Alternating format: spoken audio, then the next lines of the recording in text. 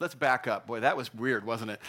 Today's the 28th, so here's the proverb of the day, verse 25. The greedy stir up conflict, but those who trust in the Lord will prosper. Good one. They're all good ones. I love the book of Proverbs. So you've heard of urban legends before. I'm sure you have. Maybe you believe some and you don't know that they're urban legends. An urban legend is a myth or it's folklore. Sometimes there's a thread of truth to them. And then they get told and retold so many times over time that they can change. Something that was once true becomes a fabrication. And they come in all kinds of different forms. Well, so pictures can become urban legends. You may have seen this picture of a shark about to have lunch on a guy descending from a ladder in a, that's a bad day for that dude. That circulated all over the internet a few years back, and it's just a terrible moment. It's completely fabricated. That never happened. I mean, how would okay, I don't want to get into it, but there it is. There is some truth to that. There are sharks, and there are helicopters, but this scene never happened. That's not true. It's an urban legend. Here's a picture of a moose 50 feet up a telephone pole. Leave that one up there for a minute. And it's pretty good climbing moose, you can see, and jumping, and it's, but this actually happened. This is true. This is true. This moose was on the ground, and the linemen were actually laying cables for several miles, and they lay the cable down low, and then they have this big machine that's got a lot of hydraulic power, and they start reeling it in from sometimes over a course of a mile. This moose had its antlers tangled up in the wire, and as the wire was raised, up went the moose. By the time they found the moose hanging up there, he was still alive and having a tough day, and but by the time it came down, it was, well, it actually was partially raptured there for a while, but it didn't make it. So they had to get him down, and he didn't survive the ordeal. I don't know what happened there, but that's actually true. Here's another one. Cow tipping is where you sneak up on an unsuspecting cow and push it over. Heard of that, cow tipping?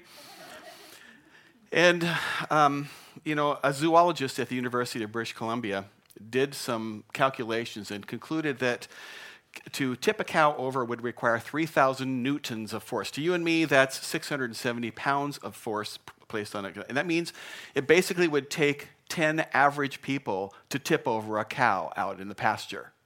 It's not really true. In fact, if all the cow did was stabilize its legs against being pushed over, it would need 14 people. That just tells you that cow tipping is actually an urban myth. Now, you may have somebody's told you they've done it before. They may have done it before, but I doubt whether they actually got the cow to go over. And that's unless the cow decides that it's spooked before you get to them, and then all kinds of mayhem in their area takes place. So cow tipping is an urban legend. Another claim that I heard about was that if you put an egg between two active cell phones, you could cook it.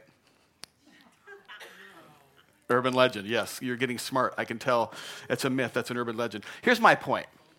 People can have all kinds of misperceptions about life. They do.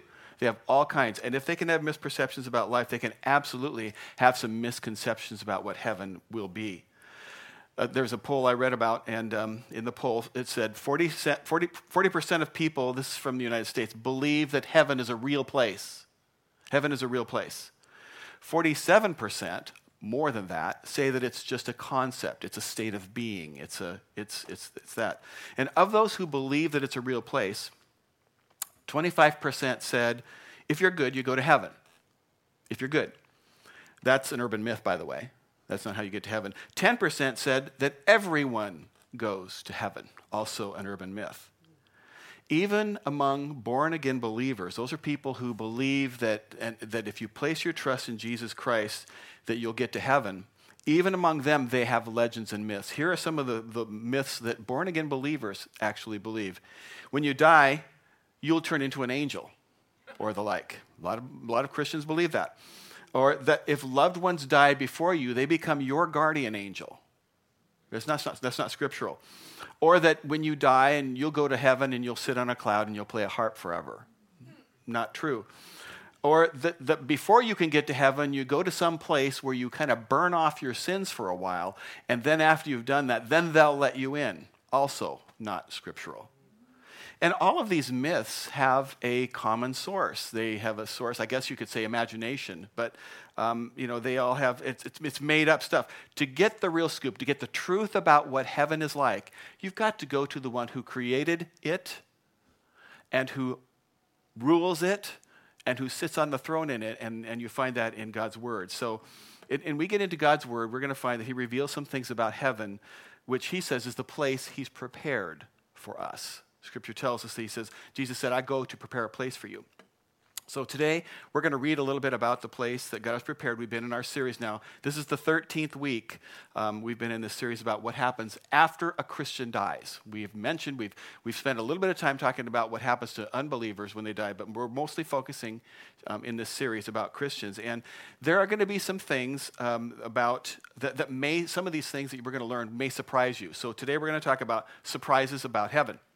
And in our series, we've already talked about some things that may be surprises to you. One being that heaven isn't one and done, okay? That there are different stages of heaven. We've talked about that. And Scripture teaching on heaven and end times, talking about when a Christian dies, we've learned so far that when we die, the death of a Christian, our spirit goes directly into the presence of the King. Directly. And at that point, we're awaiting bodily resurrection. Bodily resurrection happens at the rapture of the church. And then sometime after that, Christians come back to the earth with Christ. And after that second coming, and we for a season will rule and reign with Christ on the earth in what's called the millennium. It's a 1,000-year time period, and the earth is restored. After a series of events that are all spelled out in Scripture, begins something that we would call maybe the eternal state. And that's what we're dealing with today in Revelation chapter 21. The rapture is now past at this point. The tribulation is past. The second coming is past. The millennium is past. And now we enter into this final eternal phase called, which Scripture describes as the new heaven and the new earth and the new Jerusalem. And that's where we are today in the first 8 verses of Revelation 21, the eternal dwelling place of all of God's people. And now the first thing that may surprise you about this is that it's going to require some destruction. Okay, it's going to require some things to be destroyed. Revelation 21, verse 1. Here's John is the writer, and here's what he says. Now I saw a new heaven and a new earth, for the first heaven and the first earth had passed away. So keep in mind where we are. This is just following 1,000 years of enjoying this restored earth and ruling with Christ. And after all that, Scripture teaches that the entire universe is destroyed. Gone. Back to chapter 20, the previous chapter, verse 11 says, Then I saw a great white throne, this is after the millennial kingdom, and him who sat on it, whose face the earth and the heaven fled away. From whose face the earth and the heaven fled away. And there was found no place for them. This concept of the entire universe being destroyed or being done away with is repeated in many places throughout Scripture. Here are a couple. Hebrews 1, verse 12 says about the earth, and this is talking about the earth and the heavens, like a cloak you will fold them up and they'll be changed. And then Jesus, here's a comment from Jesus. He says in Luke 21, Heaven and earth will pass away, but my words will never pass away. So when you put all this together and lots of other examples, it means that this present earth, this world that we're in, is going to have an end. And it won't be an ecological crisis that brings it to an end. It's not going to be global warming that brings the earth to an end. It's going to be an eschatological crisis. It's going to be, and everything will be obliterated, just be gone. Now, I'm a little bit of a nerd, and so you just have to put up with me for a couple minutes as we get a little bit nerdy here, but I love to take a look and listen to what science says and compare that to what the Scriptures say, because you have no idea how often something that's proclaimed in science absolutely somehow verifies something that was written down prophetically thousands of years ago. So, up until modern times, as scientists have considered creation, they've believed we would just call this the steady state theory. There's never been a beginning, there's never been an end, and so it's just this eternal state. Then science started to discover some things, lots of things, little things here and there. For example, one was this, that the sun is burning off its mass. It's kind of evaporating from the heat that it produces and the energy that it gives off. In fact, it's quite a lot. It's 4,200,000 tons of mass get burned off of the sun every second. 4,200,000 tons. That's a lot. That's a great weight loss program. I get to get on that one. And so it's just losing this mass. So just from an obvious standpoint, that can't continue forever. Wouldn't you agree? Okay, and it hasn't been going on forever because it would have to be anyway. So I mean, that's real simple. It can't go on. And that's also true about the universe. Lots of little indicators in science, and certainly this Earth as well. The Earth and the universe were designed by God to be temporary. They're going to have an end. Now, one of the questions that physicists ask is this question: what holds everything together? Why doesn't everything just kind of fly apart? And Paul gives a really interesting answer to that question in Colossians 1. I'm sure he didn't have a particle physics viewpoint about this, but nevertheless, here's what he says. Verse 16, for by him, referencing Jesus, by him all things were created that are in heaven and that are on the earth, visible and invisible. Continuing, all things were created through him and for him, and he is before all things, Jesus is eternal, and in him all things consist. Now that word consist, you study it out, it literally means held tightly together. Held tightly. In him all things are held tightly together. Jesus made the cosmos. He's the creator. He's the one who holds everything together. Now listen in Hebrews chapter 1. God, having spoken in former times in fragmentary fashion to our forefathers by the prophets, has in these last days spoken to us by a Son whom he appointed to be the heir of everything, and through whom he made the universe. Did you know that Jesus was the creator? Okay. He is the reflection of God's glory and the exact likeness of his being. Now, there's a sermon right there that begs to be preached, but when you see Jesus, you are looking at God.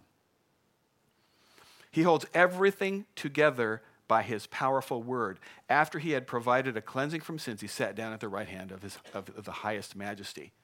And I just love watching how current science comes in alignment with God's word more than often. So here's a comment from a guy named Lee Chestnut. He wrote a book called The Atom Speaks. And he's talking about this real problem in particle physics. Consider the dilemma of the nuclear physicist when he finally looks in utter amazement at the pattern he's now drawn in the oxygen nucleus. Okay, basic chemistry, the oxygen. For here are 8 positively charged protons.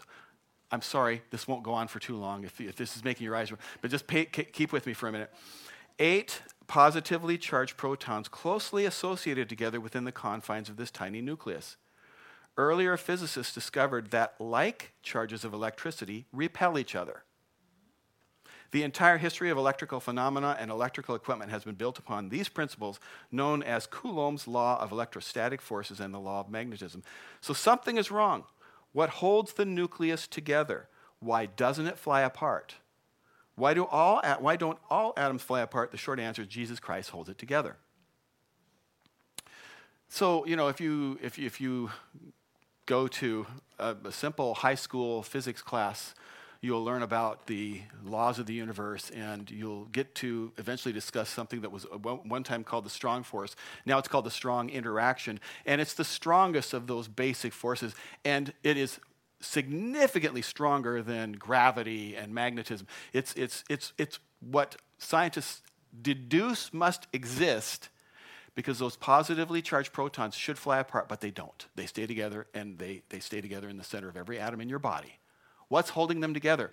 Mathematically, scientists know something is doing that, and whatever it is powerful. They can't identify it, so they create this. There's a theory in it, so they call it the strong interaction. Something holds everything together. Got to find out what it is. And until recently, they didn't have this more interesting name, but over the last, decade or two, you started hearing, if you read this information, about something called the God particle. We've got to find out what it is that forces these protons to hang together. In 2012 at CERN, CERN is an acronym, it's from French, but it's basically this huge particle accelerator that sits on the border between France and Switzerland. And they observed something in their measurement. And what they do is they take particles and they accelerate them to as high a speed as they can, way, way high, not as fast as the speed of light, but way up, a significant fraction, and they smack them into each other.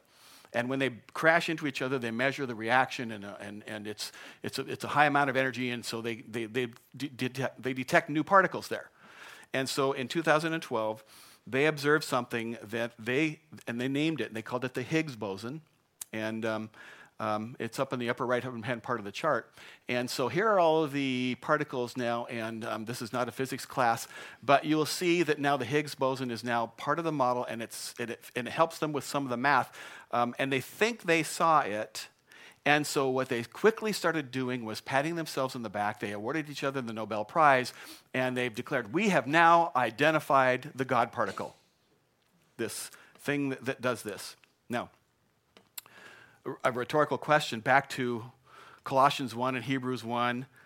Since everything is held together by Jesus, what if he lets go? What's going to happen if he decides to quit holding everything together? He will, by the way, one day do that. That is going to happen, and everything's going to collapse. And when that happens, everything's going to be destroyed. The more I read science, and I see it nibbling away at the edges of verifying Scripture. You maybe have heard of Stephen Hawking. Stephen Hawking was a very, very smart guy, nuclear physicist, particle physicist. Theoretical physicist is probably the most accurate way to describe him. A very, very famous man. You probably, if you don't know who he is, you've probably seen a picture of him in a wheelchair where the computer speaks his voice for him. He died last March. He held the chair at Cambridge, the Lucasian Chair of Mathematics, which is a very prestigious position at Cambridge. Sir Isaac Newton had that role at one point. So he's in a succession that includes, anyway, so he makes this statement, and he does all this math with these measurements, and he makes this crazy statement. And he had a tendency to make crazy statements that other people verified over time. He says this, the God particle, the Higgs boson, may one day destroy the universe. It's called the Higgs boson doomsday, okay? I don't understand this. I'll just take this at face value, Mr. Hawking. He says, a quantum fluctuation creates a vacuum bubble that expands through space and wipes out everything. His description of how creation could end. Now, and scientists say, yeah, that's a realistic possibility, and they do their calculations, and they say it's not too likely. It probably won't happen for 10 to the 100th years. That's a 10 with 100 zeros after it, that many years, so you probably don't have to sell your property, and you should keep paying your taxes, okay? So it's not too likely. But Joseph Liken, this guy from Fermi, which is another accelerator lab, he makes this statement about the Higgs boson doomsday scenario. On the other hand, it may already have happened, and the bubble might be on its way here now. And you won't know because it's expanding at the speed of light, so there's not going to be any warning. Don't you just love? I just love when the scientists, okay, so you're not tracking with me, I'm going to move on. I just love reading that stuff, and they're going, yeah, that's exactly what Scripture said right along, Stephen Hawking. Anyway, so go with me to 2 Peter 3. And I'm not going to go over this in a lot of detail, but there are some things here for us to see about the destruction of the universe. Verse 3 to 14. First of all, you must understand this. In the last days, mockers will come, indulging in their own lusts, will ridicule us by saying, what happened to his promised return, referring to Jesus? Ever since our ancestors died and everything continues as it did from the beginning of creation, but they deliberately ignore the fact that long ago the heavens existed and the earth was formed by God's word out of water and with water, by which the world at that time was deluged with water and destroyed. So he's talking here about the flood. Verse 7. By the same word, the present heavens and earth have been reserved for fire and are being kept for the day when ungodly people will be judged and destroyed. Don't forget this fact, dear friends. With the Lord, a single day is like 1,000 years, and 1,000 years are like a single day. By the way, I'll just insert right now. I've heard people take that scripture and say, well, this could be how evolution is true, but God built the heavens and the earth in 6 days. That's completely misappropriates the meaning, and that takes this scripture out of context. Don't go there. It's not a good argument. 6 days means 6 days, and this has nothing to do with supporting evolution. Anyway, the Lord is not slow about his promise, as some people understand slowness, but is being patient with you. He doesn't want anyone to perish, but everyone to come to repentance. But the day of the Lord will come like a thief. On that day, the heavens will disappear with a roaring sound. The elements will be destroyed by fire, and the earth and everything done on it will be exposed. Since everything will be destroyed in this way, think of the kind of holy and godly people you ought to be as you look forward to and hasten the coming of the day of God, by which the heavens will be set ablaze and dissolved, and the elements will melt with fire. This sounds like a Higgs-boson doomsday. Could be, I don't know. But in keeping with his promise, we are looking forward to new heavens and a new earth where righteousness is at home. So then, dear friends, since you're looking forward to this, make every effort to have him find you without spot or fault and at peace. I think it surprises people to know that the ultimate heaven will at some point, in advance of that, require the destruction of everything that exists now. So that's surprise number one. Surprise number two, heaven's going to be a fresh, new design. By the way, don't get all balled up in that. This is good news for you if you're a Christian, right? You can smile back at me. I'd feel better if you did. Anyway, okay, it shortens the sermons when you smile. Okay, so heaven's going to be a fresh, new design. It's going to be completely new and different. Revelation 21, back to 1 through 5. Now I saw a new heaven and a new earth, for the first heaven and the first earth had passed away, and there was no more sea. I'm going to come back to that one. Then I, John, saw the holy city, New Jerusalem, coming down out of heaven from God, prepared as a bride adorned for her husband. So we get a new heaven, a new earth, a new Jerusalem, and now let's drop down to verse 5. It's kind of a summary statement. Then he who sat on the throne said, "Behold, I make all things new." And he said to me, "Write, for these words are true and faithful." Now this word new in this passage, this Greek word is kainos. It's not neos, which is the typical word meaning young. This Greek word kainos means a whole new kind, something completely different from before. It's a fresh, new design. This is not talking about an improved earth. That was during the millennium. It's not talking about a makeover of the earth, which that was with the millennium. It's not a renovation. This is different materials, different, atmosphere. And just as God made the first one, after he destroys the first one, he's going to make a new one. I heard a story about a fairly arrogant scientist who, basically looked up to heaven and said, God, you must feel a little outdated by now, since we've now mastered DNA and chemistry, and through our knowledge, we can pretty much do anything you can do, God. God said, "Sure, okay, let's see what you got."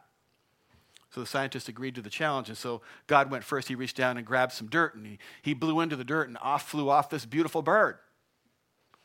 And the scientist said, "Okay," thinking, "Okay, I've learned about soil manipulation and DNA." So he reached down to grab the dirt, and God says, "Wait a minute, not so fast. Get your own dirt."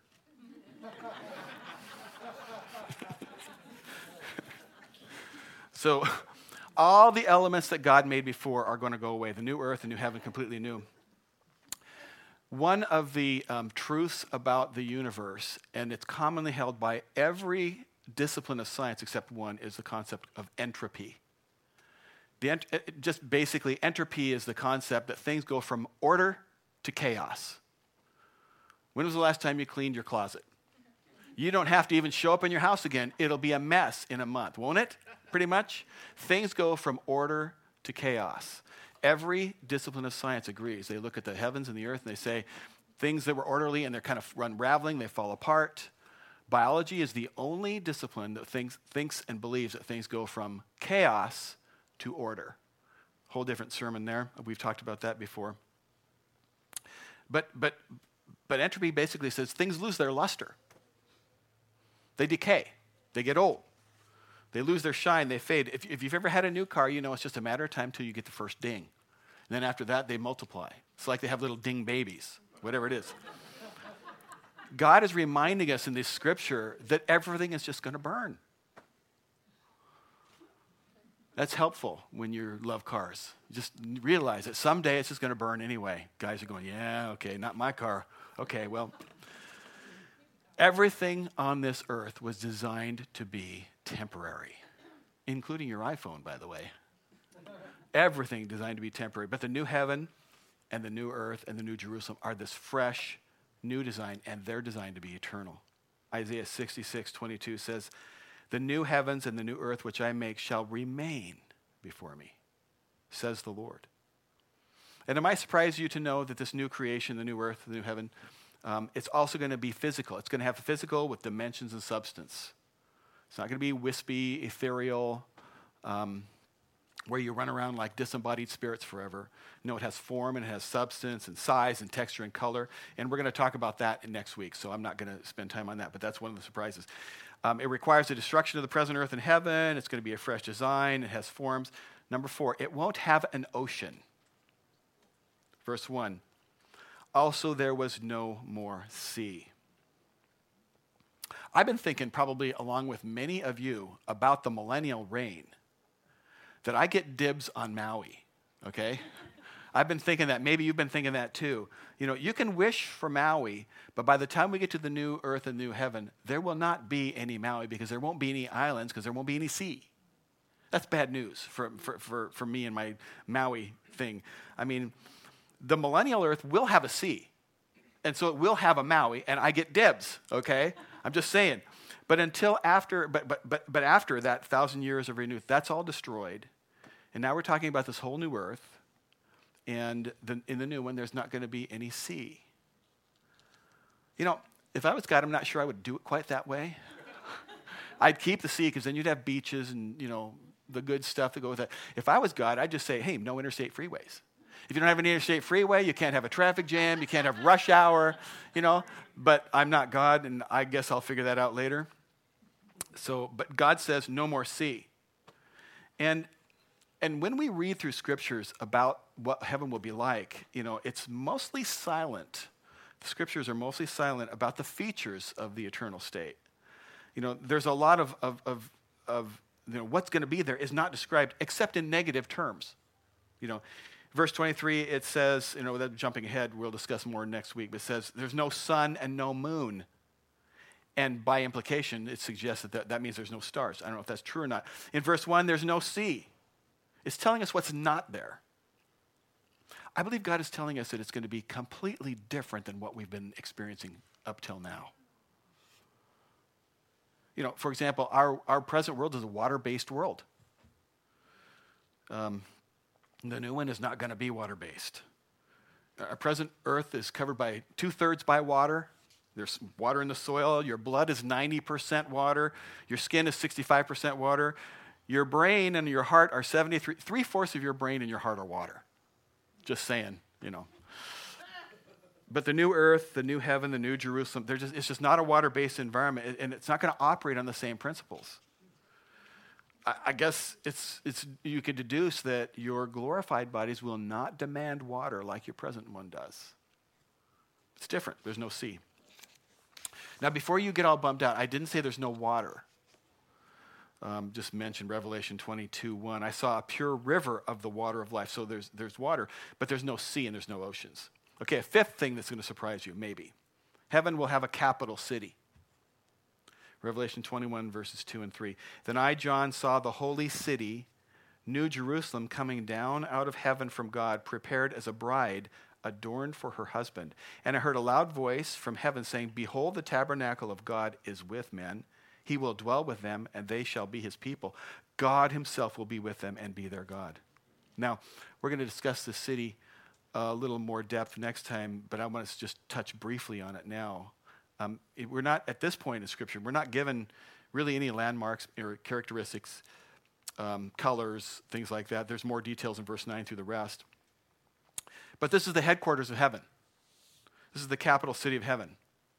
And New Jerusalem is different than any city you know. Here are a few differences. First off, it descends out of the new heavens.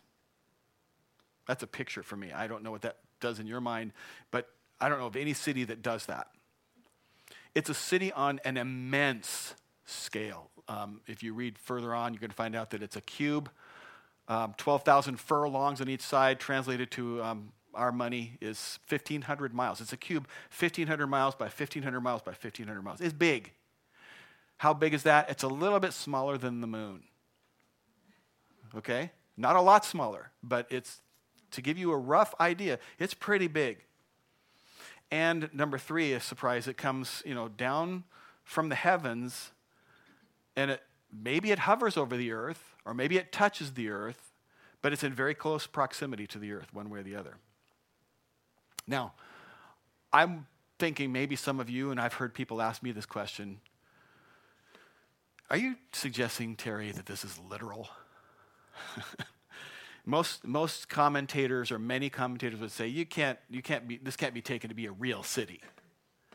They don't have an explanation for it, or if they do, it's just a guess. I take the scriptures to mean that we will have a literal millennium. We're going to have a literal coming of Christ, a literal 1,000 years on the earth, and a literal new heaven and a literal new earth. And notice it's called a holy city. That's hard to imagine for us, an entire city that's holy. It's not just a few people that are holy, not just a few churches that are holy. Every single occupant is holy. Okay, sixth thing that might surprise you. Six, it's going to feel completely unfamiliar to what you've experienced, our present experience. And it's interesting how John describes this in terms of what's not there. A list of negatives. Here they come. Verses 4-6. And God will wipe away every tear from their eyes. There shall be no more death, nor sorrow, nor crying. There shall be no more pain, for the former things have passed away. Then he who sat on the throne said, Behold, I make all things new. And he said to me, Write, for these words are true and faithful. And he said to me, It is done. This is it. This is the consummation. When it's done, it's done. I'm the Alpha and the Omega, the beginning and the end. I will give the fountain of water of life freely to him who thirsts. And John writes this list in terms of negatives. Now, our tendency is to try to understand things within the context of our own experience, what we see and know. And we know about sorrow. We know about pain. We know about tears and death. None of those are going to be there. And John, bless his heart, he's trying to describe the indescribable. Eye hath not seen, nor ear heard. I mean, there's just stuff here. It's how does he explain this? So he can only say, not that, not that, not that. God says, I'll wipe every tear from their eyes. There'll be no Kleenexes, I guess. I mean, no tears. No tears. That means dust can't blow in your eyes and make your eyes water, I guess. I don't know, tears. I mean, there have been days in my life, and I'm sure you too, that have been days of tears, times and seasons of tears. We all shed tears. It's kind of a part of human existence, life on the earth.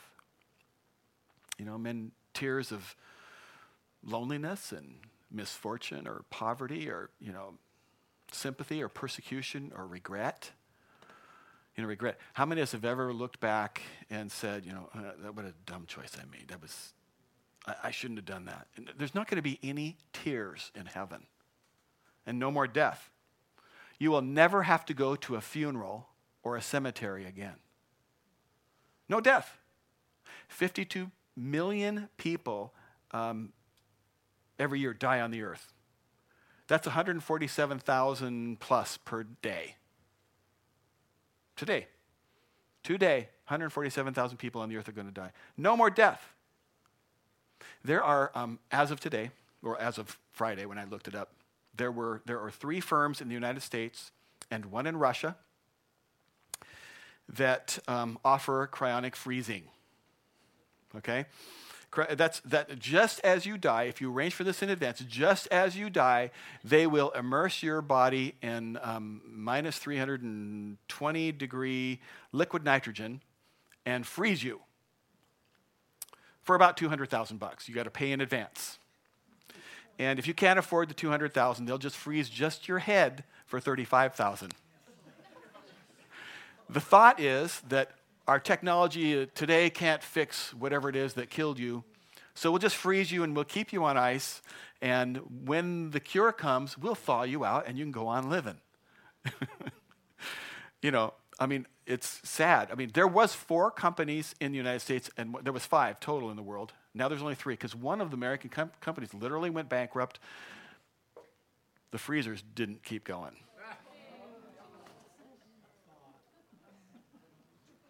And it's complicated to do this. You got to sign in advance. You got to, there's all kinds of ethics involved that are questionable. You pay in advance, and the minute you die, they got to be ready to quickly freeze you. It's not like anyway, I just say save the money and wait. Just save the money and wait. You're going to get a resurrected body later. It's free, and it's going to be way better. No death. If there's no death, there won't be any life-threatening conditions. Think about that for a minute. If you can't die from something, there can't be a life threat to you. You're never going to need a doctor because there are no diseases that can kill you, no surgeries, no dentists because there's no decay. I don't know if that means you don't have to brush your teeth or not, but you should. So no hospitals, no death. The scripture also says there's going to be no sorrow. And that's a condition I think everybody can relate to. Here's David in Psalm 6. He's in a time of trouble. He says, my bones are troubled. My soul is also greatly troubled. Drop down to verse 6. I'm weary with my groaning. All night I make my bed swim. I drench my couch with my tears. My eye wastes away because of grief. It grows old because of all my enemies. There's some sorrow. There's coming a time when you will not be able to relate to that thought because there will be no sorrow at all and no pain. I think some of us have a hard time imagining that because pain is an ongoing, present, continual part of our life. There's going to be no sorrow, no pain, no death. The things that we face today are very, very temporary. Yeah, praise God. And here's the final thing that I think will surprise some about heaven. Not everyone will be there. There's this myth, this urban myth in America. All you got to do to get to heaven is die. Live any way you want. Forget about God. Do your own thing. And when you die, we'll suddenly talk all about God and we'll talk all about heaven and all that stuff. That's a myth. It's a myth. Not everybody's going to be there. Verse 7. He who overcomes shall inherit all things, and I will be his God, and he shall be my son. But the cowardly, unbelieving, abominable, murderers, sexually immoral, sorcerers, idolaters, and all liars shall have their part in the lake which burns with fire and brimstone, which is the second death. I have to say, as a pastor, and I've been a pastor for 33 years, I don't think I've ever been a fire and brimstone preacher. Because I don't think wagging your finger at people and yelling, fire and brimstone, the world is coming to an end, changes any hearts. I think the only way that hearts get changed is by the Holy Spirit. But friends, this is in the Word of God. And if you believe or you know people who believe that all you have to do to get to heaven is die, tell them the truth. This is in the Scriptures. Skip ahead to verse 24. And the nations of those who are saved shall walk in its light, and the kings of the earth shall bring their glory and honor into it. Its gates shall not be shut at all by day. There shall be no night there. There's another something that's not going to be present, nighttime. And they shall bring the glory and the honor of the nations into it. But there shall by no means enter into it anything that defiles or causes an abomination or a lie, but only those who are written in the Lamb's book of life. No lie is going to get. There's no way to con your way into heaven. Only those who are written in the Lamb's book of life. So this is a city of believers. It's a saved people only there. And people are described in Scripture, basically they belong into two groups. There's only two possibilities. You have the people who will be the occupants of heaven and people who are not the occupants of heaven. Scripture's teaching us right here that you either go to heaven, or if you don't go to heaven, the alternative is this place called the lake of fire. So what's the requirement to be an occupant of heaven? What does it take to be one of those whose name is written in the Lamb's book of life? Verse 7 tells us it's he who overcomes. What's that mean? It means that we overcome by having a saving faith in Jesus Christ and in that faith alone. You might say, well, how do you know that? Because the same John who wrote the Revelation also wrote 1 John, and he said this in chapter 5, verse 4. For whatever is born of God overcomes the world. And this is the victory that has overcome the world, our faith. And you might say or have thought or know somebody who says, well, I believe I've always had some kind of faith. Read on the very next verse, verse 5. Who is he who overcomes the world? But he who believes that Jesus Christ is the Son of God. Faith in any other thing doesn't meet the condition. You got to overcome the world, and you can only overcome by faith in Jesus Christ. That's it.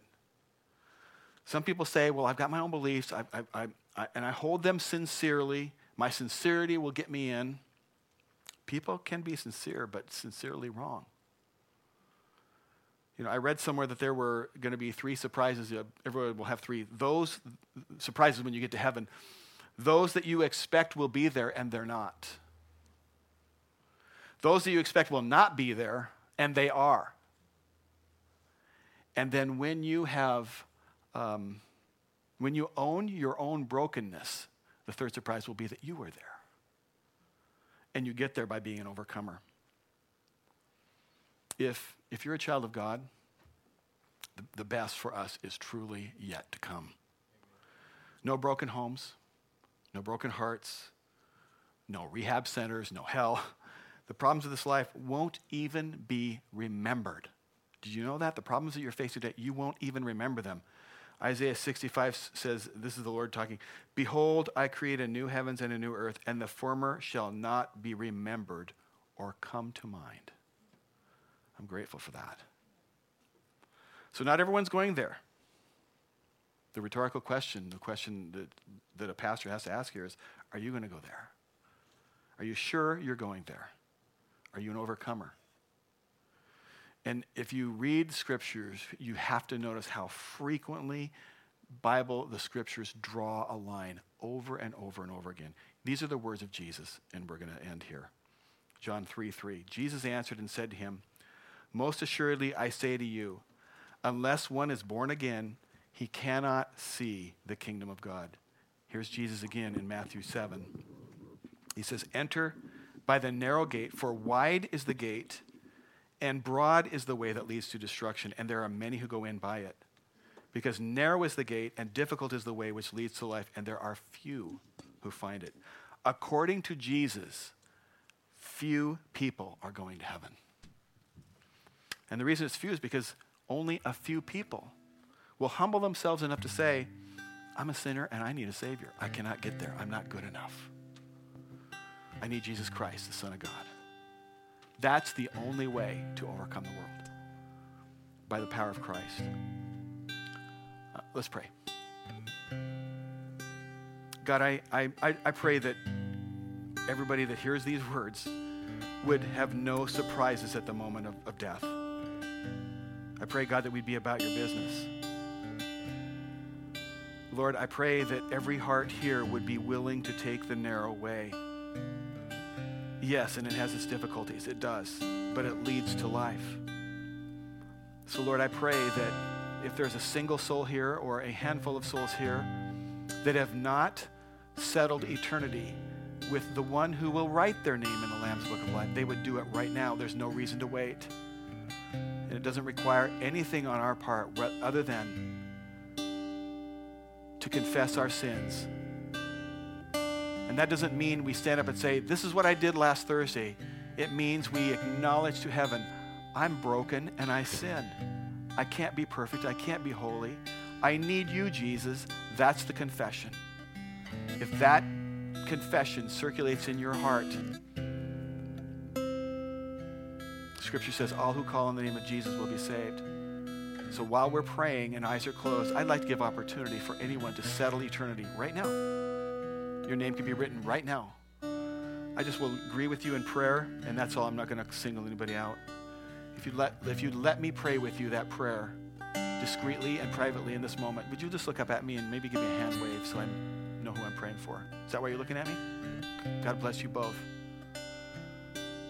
Others, God bless you too. God bless you too. God bless you too. If I've missed you, wave your hand at me. Thank you, Lord, for matchless love, indescribable love, God. Thank you for mercy and grace. Thank you, Lord, that I can walk this earth imperfect and I sin. And Lord, I fall short of your glory. We heard that from the mouth of a little child with a memory verse this morning. I own that. We own that. So Lord, for these souls that have heard the truth today and have responded to the encouragement by heaven, Lord, thank you. I ask God now for you to cover us, Lord, with forgiveness, to fill our lives and our days with the voice of your Spirit, Lord. We might hear you and know you and follow you. Your scripture says, my sheep know my voice. They hear my voice and they know my voice. Lord, I pray that God, as you speak to us, especially those of us that are new in you today, that we would have a new sensitivity to the loving pleas and the loving, tender calling of our King. And I thank you for these things in Jesus' name. Amen. Church, let's hang out here for just a moment. I'm going to have the prayer team come forward, and we're going to sing.